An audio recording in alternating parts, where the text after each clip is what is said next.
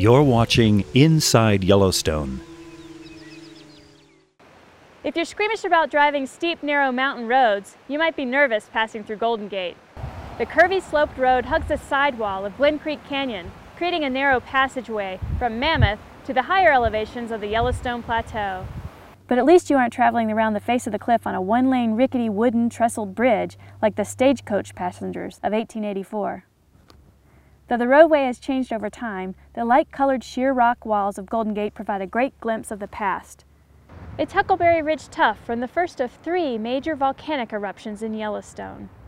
The thick sheet of volcanic rock formed when hot ash fell to the ground and fused, hardening as it cooled.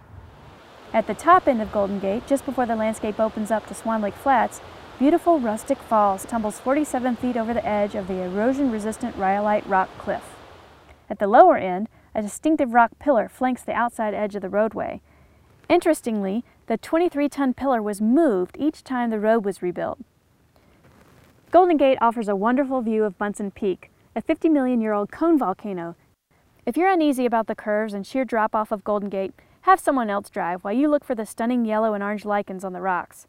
Instead of thinking about the engineering of the roadway, focus instead on the beauty and history of these ancient and rugged canyon walls.